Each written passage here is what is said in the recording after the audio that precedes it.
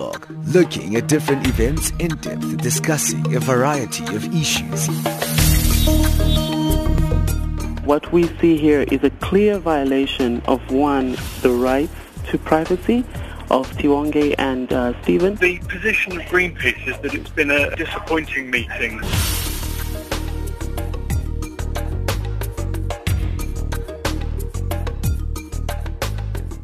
Well, good morning. Thank you for joining us right here for this new week of African Dialogue. It's a new month. Thank you for joining us right here on Channel Africa, where you get the African perspective. My name is Benjamin Mushatam. I'll be with you for the next hour.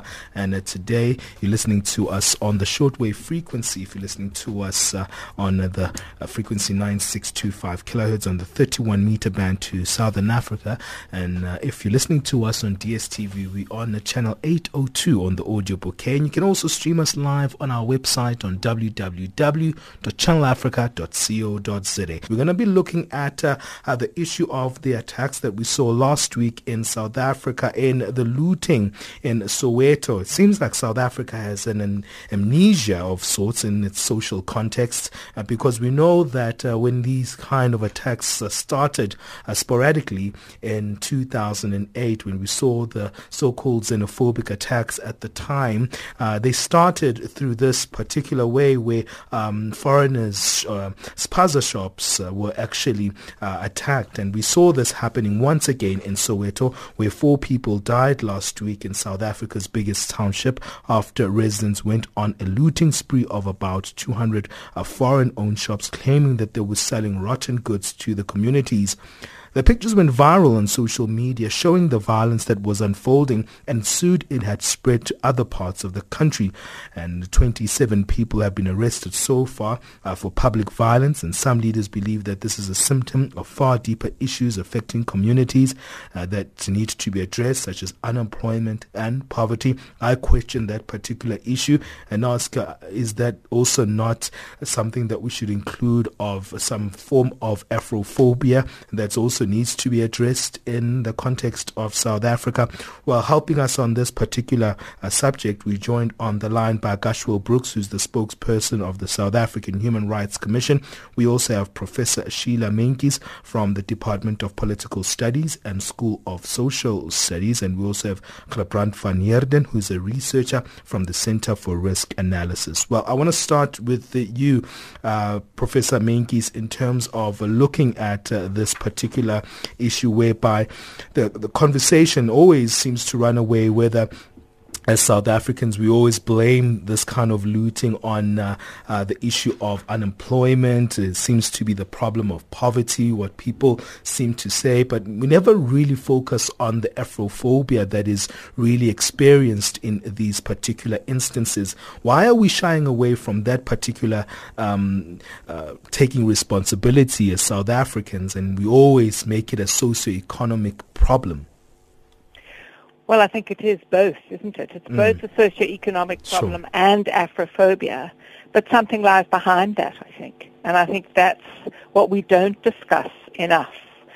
And that is something that was raised by a colleague from Stellenbosch, from UWC, Professor Andries de Tooy, who was director of the Institute for Poverty, Land and Agrarian Studies, who points out, I think, something that we need to really come to grips with, and that is something that he calls historical justice or injustice, and overcoming this inequality and poverty. It's a perennial problem, and I think it is. You know, we live in an age of anger. We live in an age of anger globally. We see it in all over the place, and I think that despair and frustration and anger is reflected in this projection onto foreign shopkeepers.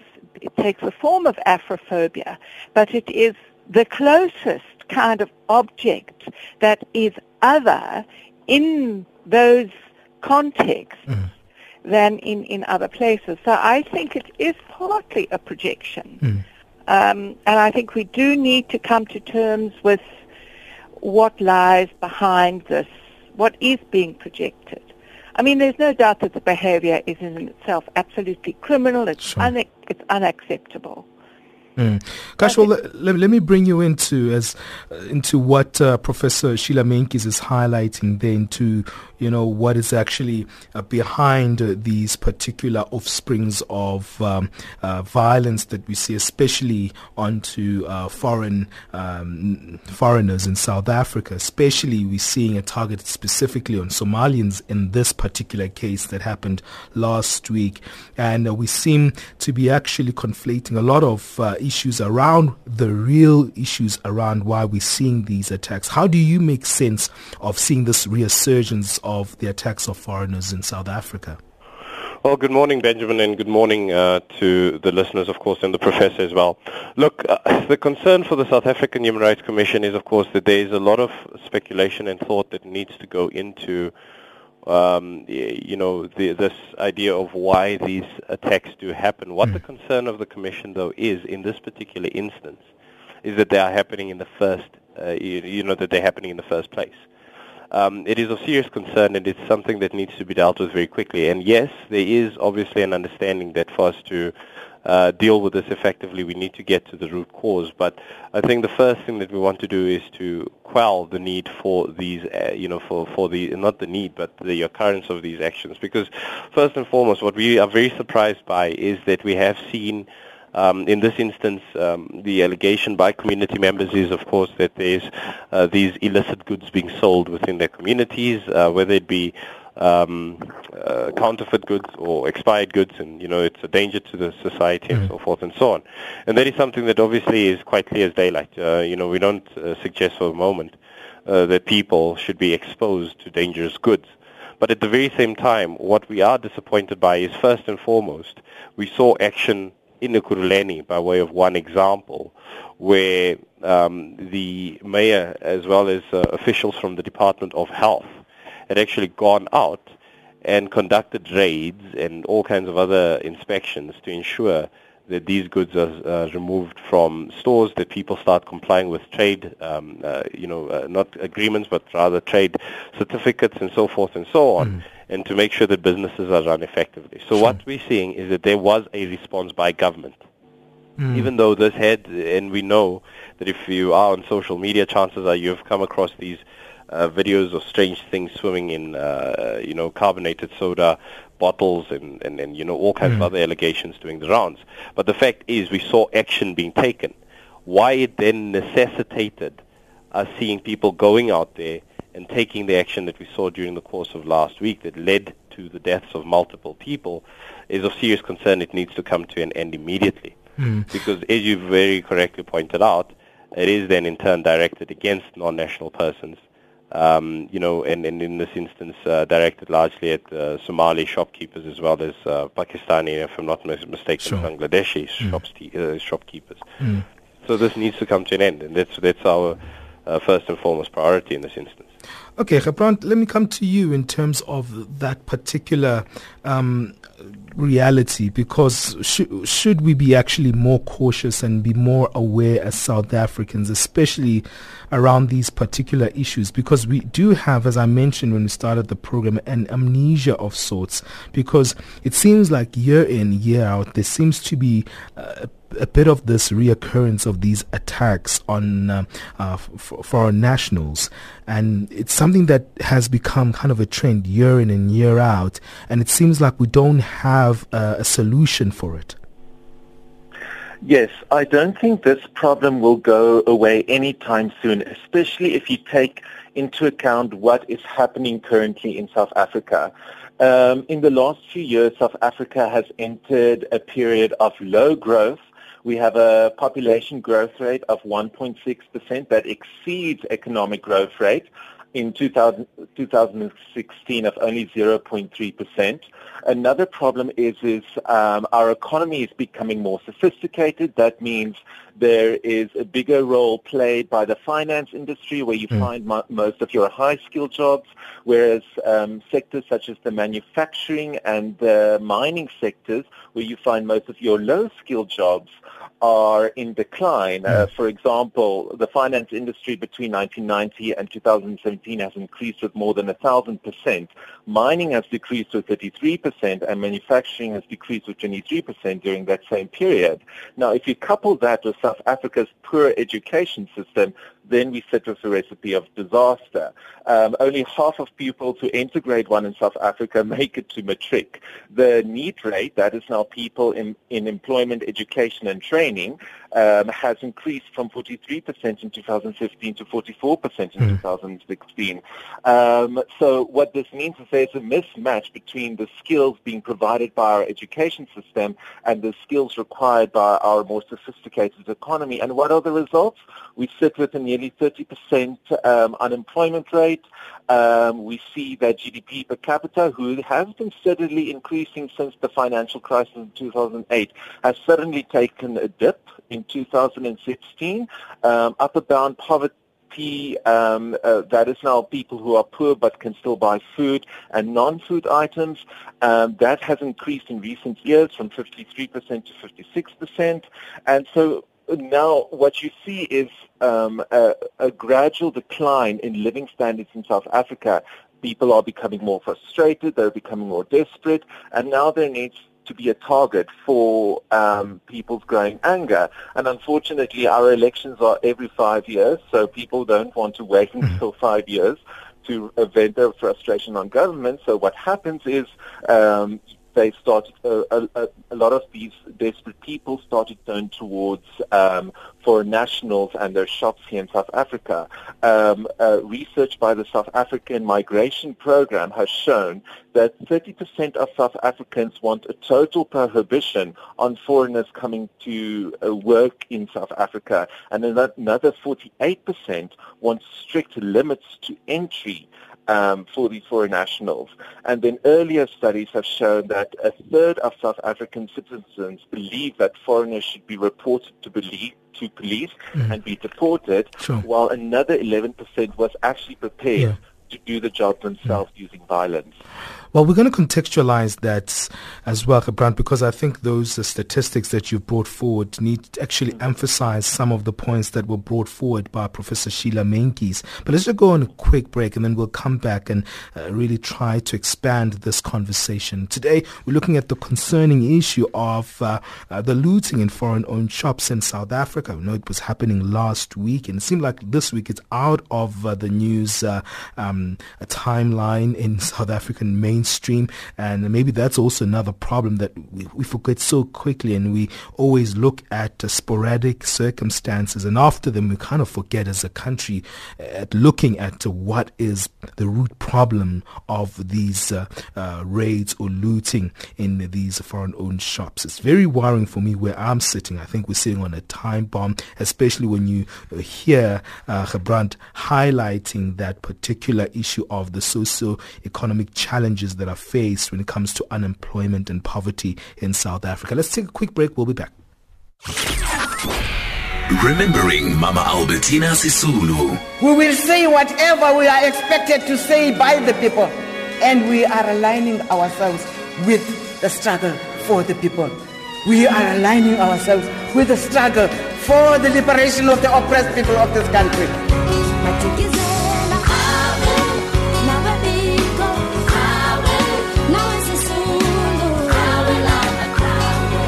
Hashtag Mama Sisulu Centenary. Channel Africa leading the Women's Month conversations. It's 21 minutes past 11 o'clock Central African time. Just a reminder, around 11:45 we'll have our business news, and thereafter we'll have our African sports updates that are coming from our news team. Right now we're looking at the concerning issue of the xenophobic attacks that we saw on... Is it xenophobic attacks? That's another question as well. Some people say it's not, so maybe I should correct myself there. But people are saying they are... it's looting on foreign nationals, and I think that's just a different way to say xenophobia.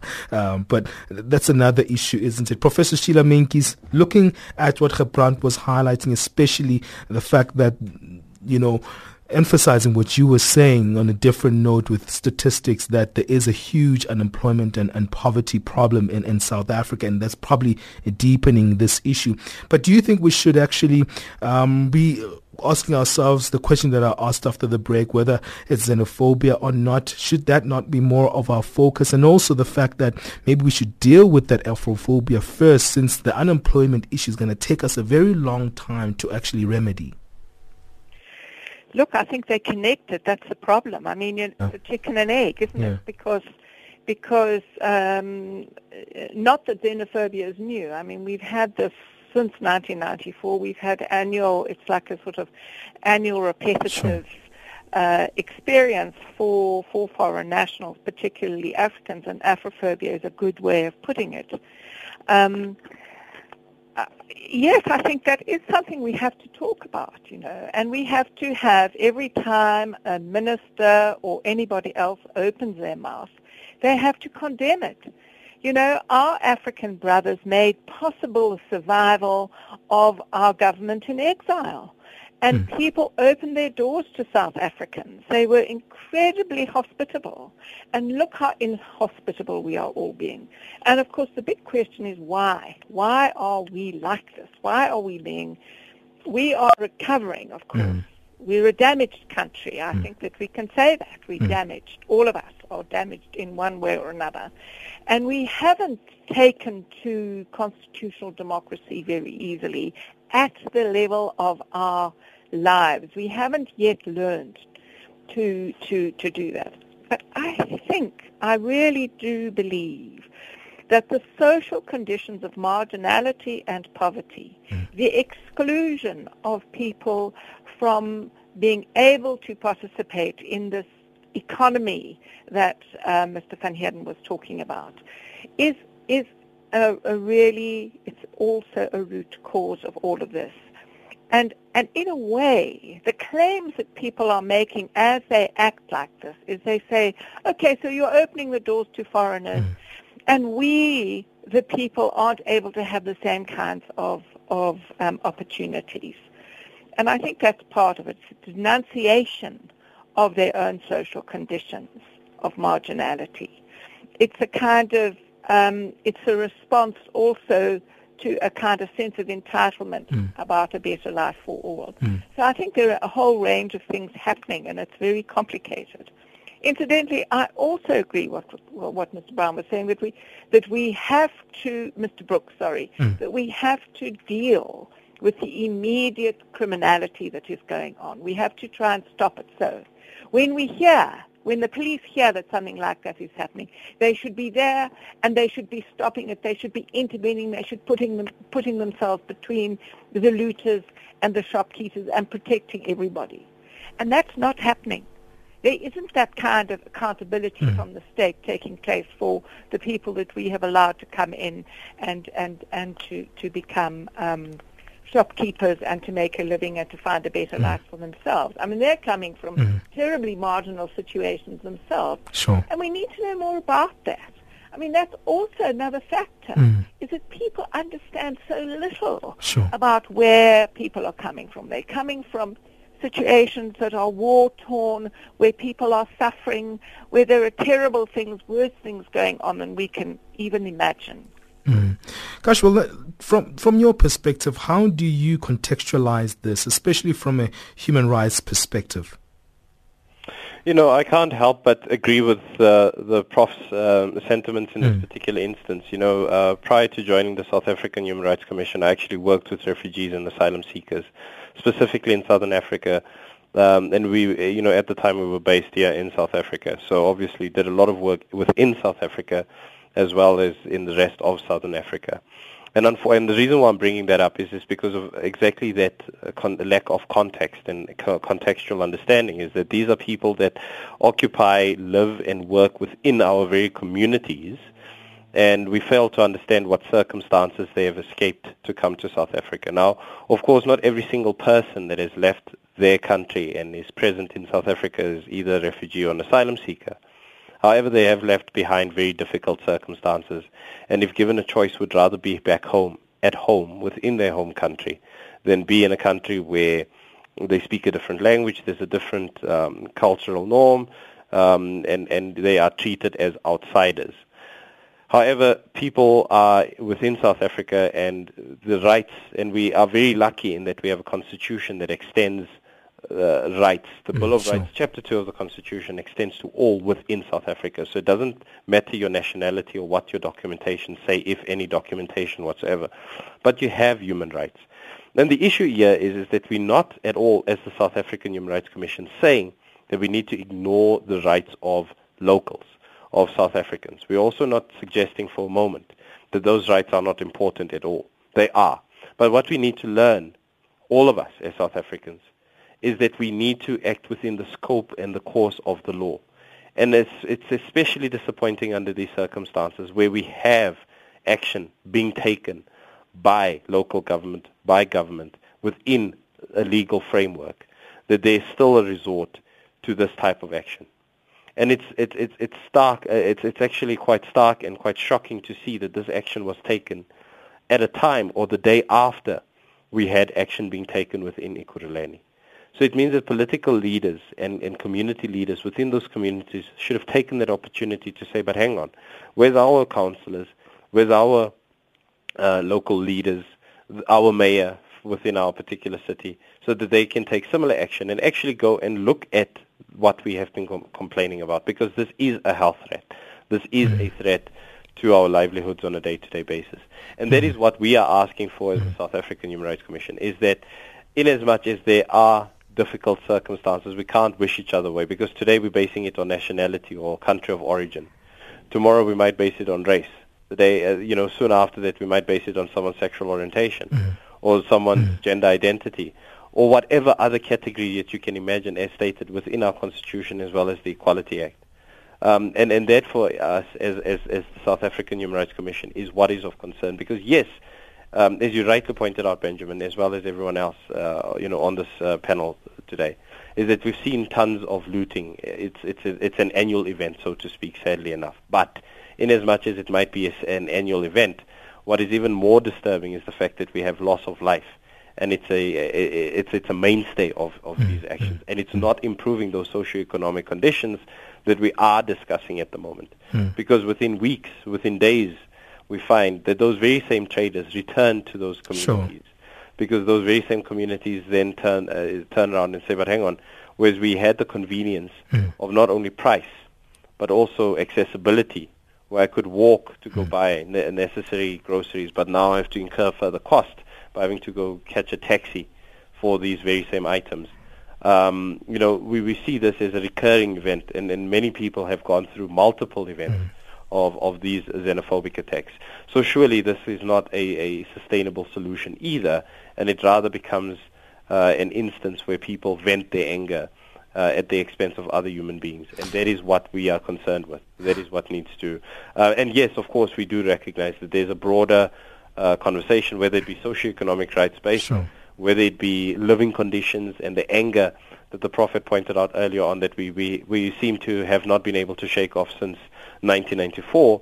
We all need to deal with those things, but this is definitely not sustainable in the least bit.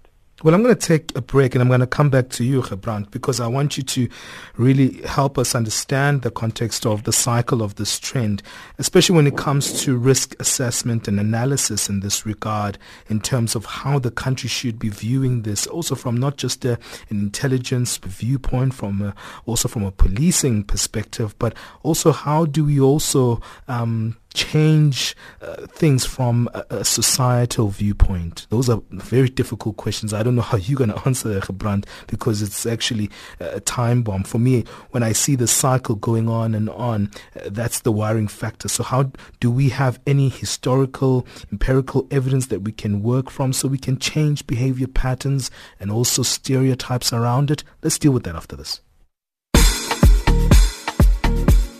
Welcome to Change Your Game on Channel Africa, the African perspective. We are coming to you from Johannesburg, right here in South Africa.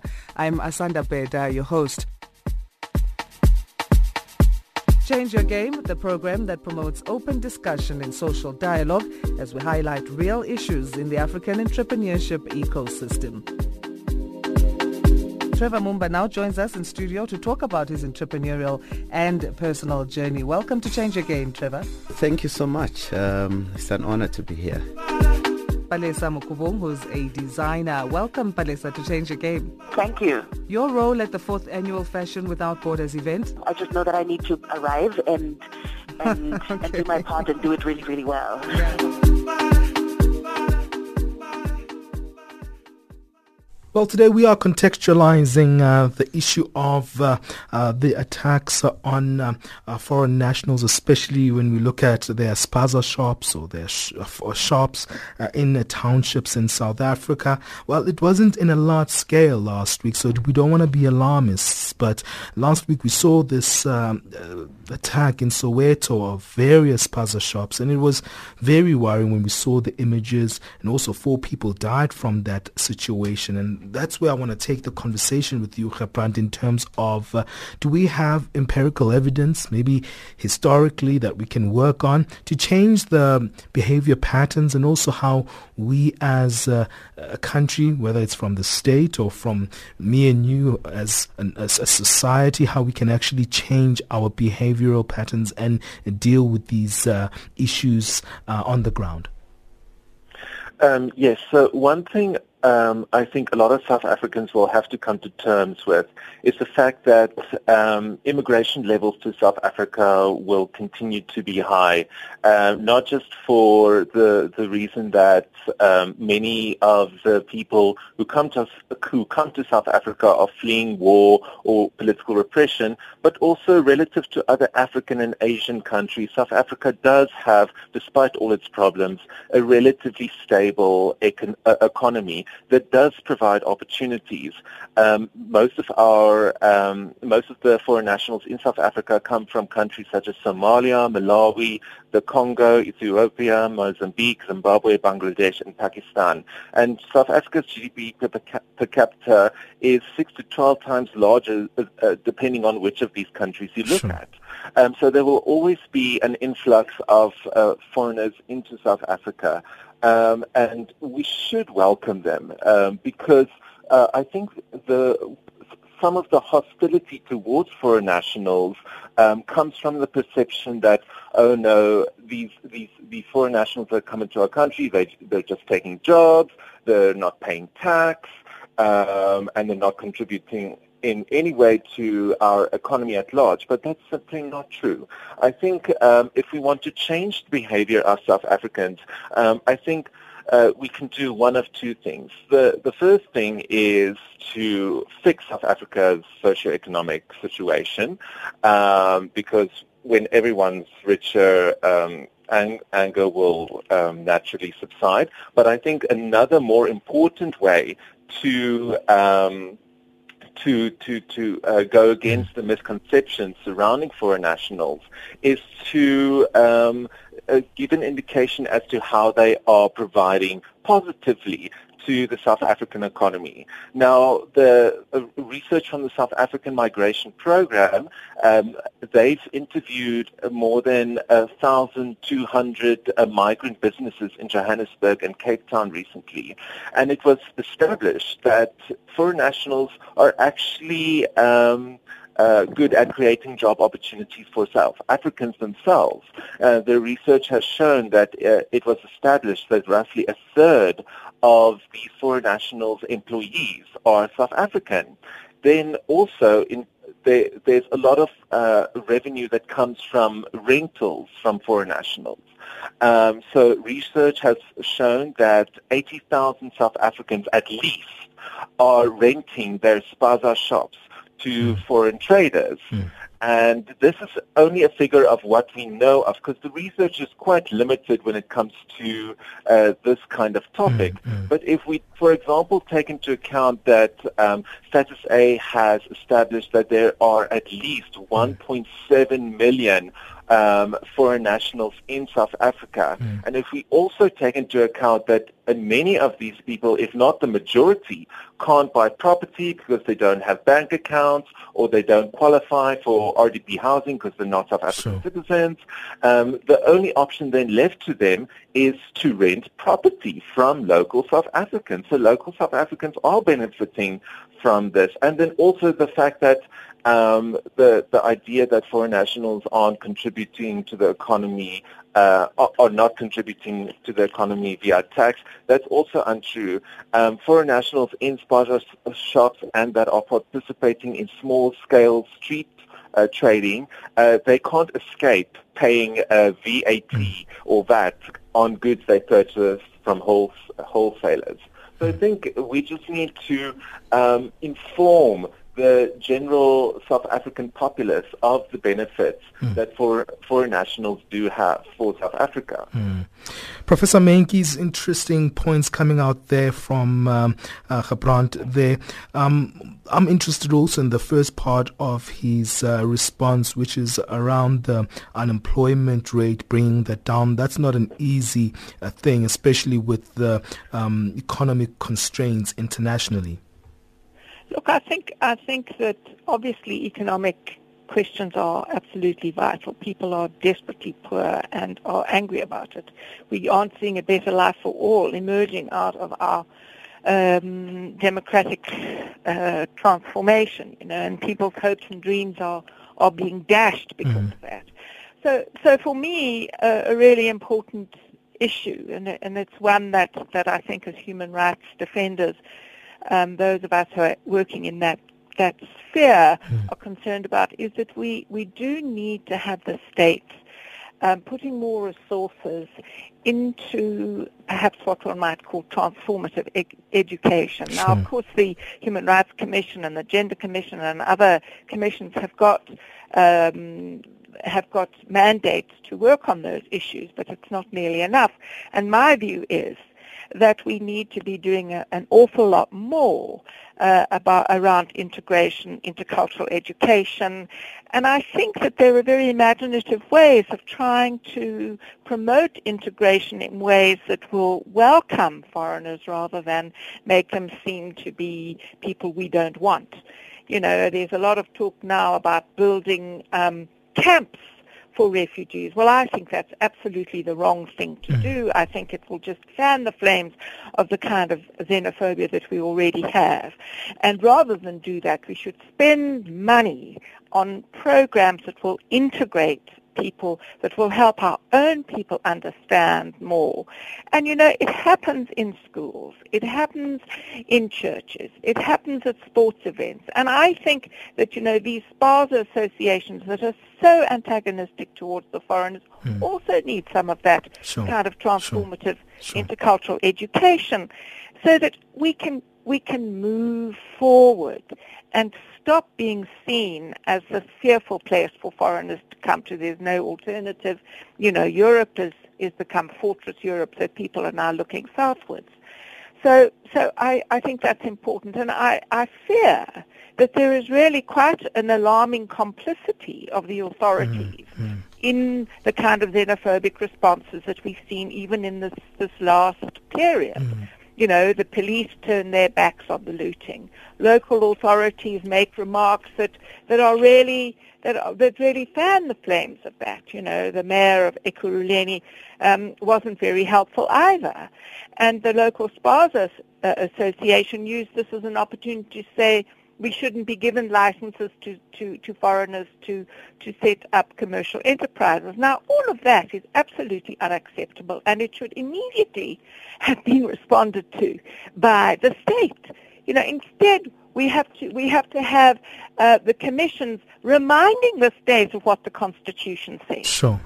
And that's what we need to be doing. We need to be pushing for a much more open, democratic culture in the society. Kashwa, let me end with you in terms of, do you think that's achievable in such a fragmented society such as South Africa, that's also polarized in its political views of foreigners, as Professor Meintjies was highlighting there? I think it's a combination of factors. I mean, I was listening to both what the Prof was saying as well as Gebrand, and I mean, I think they hit the nail on the head, proverbially there, because as Gebrand had highlighted, is that part of what we need to do, and I think it's also a very difficult campaign to embark on in any event, because I do believe that there is political experience or in sort of rallying people around a inverted commas common enemy. And this is what we're seeing in this particular instance, where non-national persons are then pointed out as being the common enemy. So whether we're giving them difficulties within the schooling environment because we don't want to admit undocumented learners, or we don't want to provide them with education or healthcare, or whatever the case is, there's always this common enemy in that it's the other person.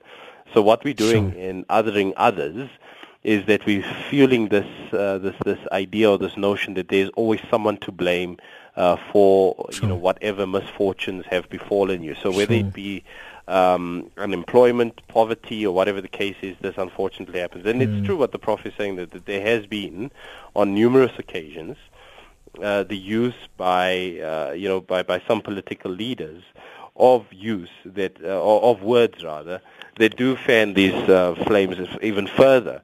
And do create the impression that, well, they're on our side in any event. We have government's backing. We have the authorities backing. So whatever action we take, no matter how unjust, how unlawful, how it violates the rights of others, is fine. We protect it because they on our side. They understand our bidding. Whereas there's a fundamental failure to address socioeconomic rights. There's a fundamental failure to deal with issues such as unemployment and inequality that fuels this even further. So rather than dealing with the core issue, the actual problem, what you're then doing is conveniently deferring it to other people that do not have control at all of the situation whatsoever. And of course, there is a recognition and understanding that any state has a responsibility, if not a duty, to maintain its borders, to regulate migration, and all of those things. That's obviously something that we will not ever dispute. But simultaneously, then we need to understand that whatever circumstances we have within the country, also they need to cater for that. So if we are going to take a strong stance, not that the Commission will ever support that, but we have a strong stance on migration, and we make things difficult for people to get into South Africa, well then it's the state's responsibility to maintain that. If we are going to say that we are an inclusive nation as we are, based on our constitution and our legal system, where we do actually make it possible for refugees, asylum seekers and migrants to be actually integrated within our communities, then we need to facilitate that. And it's not good enough just having a beautiful legal framework, but you need to open up dialogue between the various groups. And it's not just one way. It's not just based on South Africans, as in South Africans born here and who have a documentation stating that they're South African. But people entering the country also need to be given the opportunity to say, come in. Give them an opportunity to invite us in, so to speak, and to enter their world. Because unfortunately, based on borders, based on ironically, colonial ideas, we worlds apart. And we are the ones failing ourselves in not wanting to open up those doors. Well, that's how we're going to wrap it up. Thank you. I think we need a national reawakening project of sorts that's going to really, really change and shift our mindsets as a whole. But thank you to all who contribute to our program in our panel today. Thank you to Professor Sheila Menkes from the WITS Department of Political Studies and School of Social Sciences. Thank you as well to Gebrand van Heerden, who is a researcher from the Center for Risk Analysis. Finally, but not least, I want to thank Gashwal Brooks, who is the spokesperson of the South African Human Rights Commission. We really appreciate your assistance and helping us contextualize these issues, as they are complex and they need a lot to be done to remedy the ills that we have seen last week. So thank you all for your assistance. Only a pleasure. Cheers. It was a pleasure. Thank you so much.